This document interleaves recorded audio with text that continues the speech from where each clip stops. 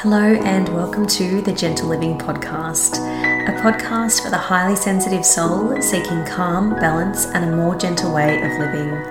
My name is Becky Corbett, a holistic nurse and highly sensitive person based in sunny Brisbane, Australia.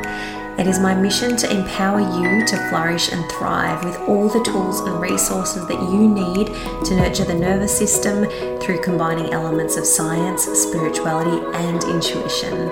I'm so grateful to have you here. Hello, friends, and welcome back to the podcast for episode 38. This is week 3 of 4 weeks of gentle living on today's topic, which is befriending the sensitive inner child. If this is the first time you're tuning in, I definitely recommend you go back and listen to episodes 36 and 37. I've created this as a special 4-part podcast series to support you to unwind as we begin to release the year of 2021. Of course, if you are tuning in and it's no longer 2021, this series will absolutely still be helpful for you. But remember, to reap the benefits of each episode, be sure to implement the suggested practices and reflections. If you haven't already registered for the accompanying email guides for this 4-part series, you can do so at www.thegentlelingnurse.com/4 weeks of gentle living. You can find the link in the show notes. Each email contains a summary of the tools and prompts suggested in these episodes so that you can actually implement and integrate the practices and tools. If you're anything like me, sometimes you might come across some really great practices and you'll take note of it, but then you won't actually do it.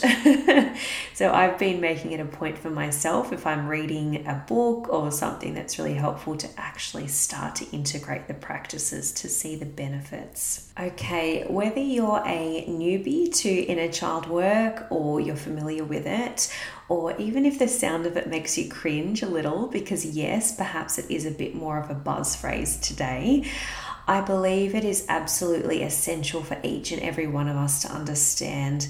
And the fact that you're tuning into this episode tells me that you are interested in befriending or exploring a little bit more about your inner child. Getting to know and understand our inner child can really help us to make sense and meaning of our current circumstances. It can give us those aha opportunities, which can then allow us to heal any recurring BS that shows up in relationships, work situations, or even in the way that we treat ourselves or the things that we allow ourselves to put up with, which we shouldn't. When we work with those aspects of ourselves, we can show up as more kinder, grounded, and compassionate versions of ourselves to ourselves and to others as well, because we'll have a more in-depth understanding of what's going on for us beneath the surface, rather than being at the mercy, I suppose, of an inner child, which may feel as though is quite unregulated. So to be clear, before we get started, when I speak of soothing the inner child, I'm not speaking of exploring or unpacking childhood traumas, although it can be those things, but with a licensed or trained trauma-informed therapist. That is outside the scope of this episode. This episode instead aims to help you to identify how many of the stories or narratives you carry about yourself which were actually seeded or created during childhood, and how you can begin to go about addressing and validating your unique experience in the context of being a highly sensitive person or HSP. To begin with, what is the inner child? It's not exactly clear who coined that exact term, although my research does indicate that it's mostly been attributed to Carl Jung, which is unsurprising because Carl Jung is a psychologist who has done a lot of work into the unconscious and subconscious mind. So Carl Jung described the child archetype in Jungian theory, in which he explored his own childlike emotions and how childhood memories were affecting him in his current day. We all have an inner child, but my own understanding of the inner child is that it's that childlike, not childish. So that's a little bit different. When we think of being childish, it can conjure up images of tantrums or not being able to regulate emotions. It's more like that childlike part of ourselves that resides within our subconscious and unconscious minds. It's that part of ourselves which holds a sense of curiosity and wonder about the world. It's the gateway to our creativity, our gateway to dreaming big, allowing our imagination to run a little bit wild in a fun way, of course. The inner child also holds our repressed emotions, so those things that we were told that were not okay to express, and can also hold on to old, faulty and limiting beliefs about ourselves and also the world around us. So it can be a lot of the stories that we tell ourselves which aren't necessarily true and aren't necessarily helpful. So these can then contribute to unhelpful and sometimes recurring themes in our lives. So it may be showing up for you in unhealthy relationships. You may have a tendency to date people who seem to have the same traits, or you may find yourself in work situations where, although you may leave one workplace, you find yourself in a very similar situation in another workplace. So through my own inner child work and having the privilege of working with the inner childs or inner children of some of my clients, it's become clear to me that the HSP often holds a lot of limiting beliefs and thinking formed in childhood. It's probably because as HSPs, we are very sensitive to and attuned to the environment around us. We do notice the subtleties. We can have a tendency to internalize or really take to heart negative experiences and think that they are a fault of our own. And if, as children, we do internalize these experiences, they're sure to linger with us throughout our adult years unless we recognize and do the work to address them and break that cycle so that we're no longer in that cycle of dating people that aren't good for us or finding ourselves in work situations which are actually detrimental to our well-being. Many HSPs also seem to have a tendency to attend to the needs of others around them first, and this can sometimes be at the expense of addressing their own core needs. So not actually listening to what you need, being a bit of a people pleaser, or really making sure that the people around you are okay before you are. But as the airlines say, it is essential that we fit our own oxygen masks first before we can fit the oxygen masks of others. And that applies in this instance as well. I really like that in terms of applying to our lives in general. So this could be the reason that we attend to the needs of others first could be for a multitude of reasons. It could be that you learnt from an early age that being sensitive made you different or weird or a little bit strange. You didn't seem to quite fit in with the crowd. And as humans, there's no deeper need than the need to belong. Sorry, you might be able to hear my cat in the background. He often makes a cameo in these episodes. So just bear with me. So anyhow, as I was saying, to address your core need to belong, you may have suppressed your own needs, such as to express your creativity or to feel emotionally validated. One of the biggest limiting core beliefs that we HSPs share is, I'm too sensitive. Now consider, where did this belief come from and what does it mean to you? I doubt this is something that you actually made up of your own accord. You may say it to yourself a lot and it may feel as though it's come from you, but in reality it's probably come as a result of your experiences or what's been told to you. And may have been something that was said to you by a parent or a caring figure in your life, such as a teacher or some other adult. It could be that you were teased by other kids for being a bit different or being too sensitive. Or it could be that your cultural norms regard sensitivity as being a weakness or a flaw.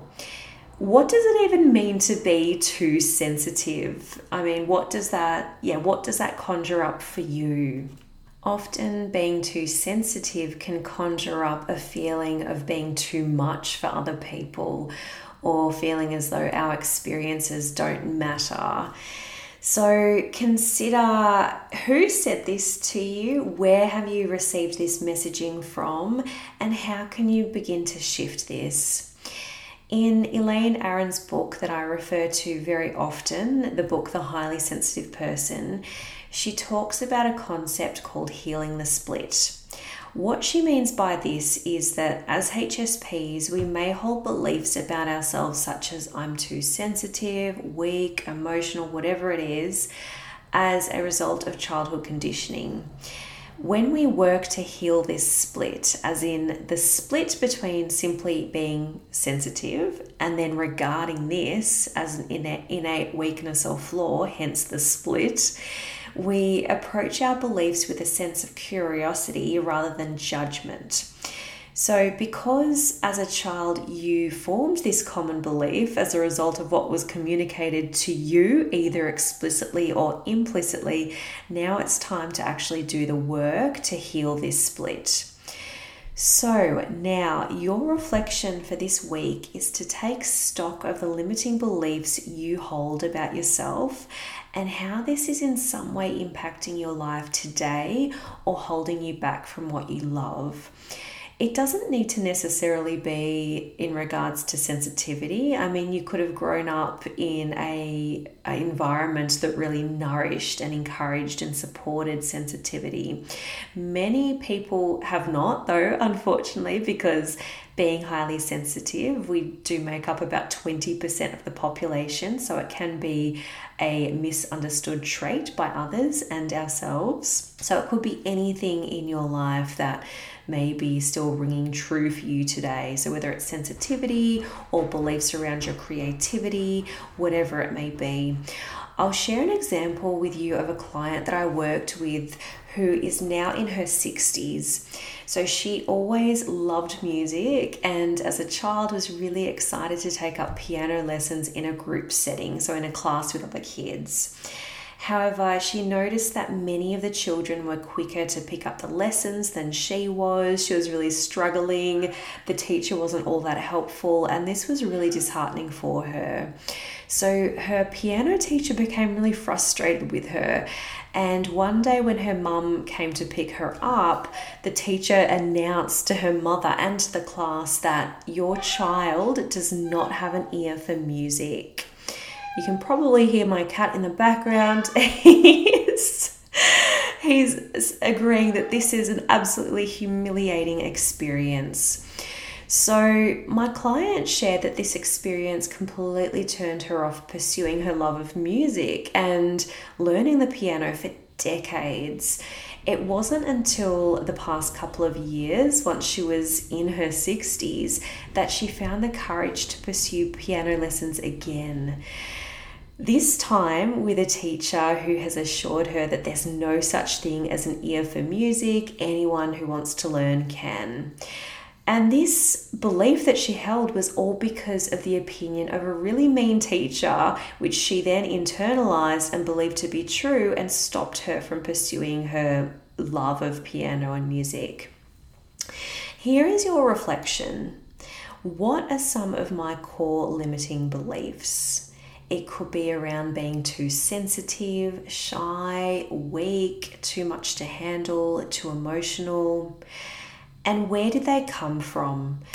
It's unlikely that they've come from just one source. It's probably the result of being communicated something over and over again, either explicitly or implicitly. So through messaging, through the media, through what your cultural norms or expectations are. The second part to this reflection is, how is this core limiting belief holding me back today? The example of my client, has it stopped me pursuing something that I love or enjoy? Or am I settling for relationships in which I'm always ending up taking on a caring role but not having my own needs addressed? And the second part to this week is to do something fun, soothing, and healing to your inner child's core need in a way that feels safe for you too. In the example of my client, this was actually taking up piano lessons despite being in her 60s and not feeling as though it was too late, to take up something that she actually really enjoyed, and just for the enjoyment of it. For you, it could be something similar. It could be taking up an art or drama or cooking class, even though you may have been told that you were no good at it, or maybe you were good at it, but you just didn't pursue it for whatever reason. It could be having a day of fun just for the sake of it. You may have an internalized belief that having fun is a waste of time or it's not productive. Taking yourself for a beach day, a day out with your friends, go to the movies, to an art gallery, write a short story or a silly poem, anything which is going to be fun for you. An example of something I did a few years ago to connect with my inner child was to take up evening drama classes just for fun. At the time, I thought, oh my gosh, I'm too old. I'm in my 30s now. It's a bit too childish. I can't do this. All these limiting beliefs were coming up. But as a child, I moved around a lot with my family and I was going to a new school every couple of years. Over time, this did become increasingly difficult for me as it becomes harder to make friends as you get older, because as kids get older, they get a little bit cliquier and they have their defined groups. And obviously, I didn't realize it at the time, but I often became shyer and retreated more into my shell and felt as though it was no longer safe to express myself to my peers in case no one wanted to be my friend. This, coupled with being a sensitive child, instilled an unconscious belief that I didn't really fit in anywhere. However, drama was always something that I loved because I could disguise myself as a character. When I was in character, I wasn't really me, but I was still able to express myself in a way that was fun and in ways that I'd otherwise be too shy to do. So getting back into drama as an adult was super scary. I was super nervous going to the class and my mind kept trying to talk myself out of it. But again, I did go through and it allowed me to have that sense of fun and expression whilst also meeting other people and laughing so much in the process too. All of the things that my inner child absolutely loved. Your practice over the next week is to take your inner child on a date that they would love. Or if your energy is feeling a little low this week, it could be something like staying in cozy with plenty of blankets and cushions, depending on where you are in the world. I mean, here in Brisbane, it's probably a bit too warm for that at the moment. But wherever you are, just improvise, have fun. Could be indulging in a movie or a book that you loved as a child. And finally, remember you deserve for your feelings, emotions, and experiences to be acknowledged and validated as much as anyone else. One of the most self-compassionate and healing gifts you can give to yourself is to remind your inner child of how well they're doing, or that it's okay to be feeling the way that they're feeling. It's as simple as reminding yourself things like, you're doing so well. I'm proud of you. You handled that situation really well today. You're so strong. It's okay to feel this way. Or I understand you. You get the gist. All of the things that we would like to have said to us when we're feeling perhaps a little bit distressed or a little bit low. You can just as easily soothe your inner child by reminding yourself of these statements. That's it for episode 38. I really hope that this has helped you to understand a bit more about your inner child and it's inspired you to explore your relationship with them. Remember, if you'd like to receive the accompanying email guides for today's episode and all the other episodes within 4 weeks of Gentle Living, be sure to register at www.thegentleLivingNurse.com 4 weeks of gentle living. Looking forward to connecting with you again next week for week 4 of 4 weeks of gentle living. Take care of yourself. Thank you so much for tuning in, gentle soul. If you've enjoyed this podcast, please subscribe and leave me a comment and rating. This helps immensely to boost the visibility of this podcast, making it easier for fellow HSPs to find and to tune in. If you're seeking more connection and would like to find out more about the trait of high sensitivity, come join us in the Gentle Living for the Highly Sensitive Soul Facebook community. Or if you'd like more tailored and individualized support, you can visit my website to find out more. The links can be found in the show notes.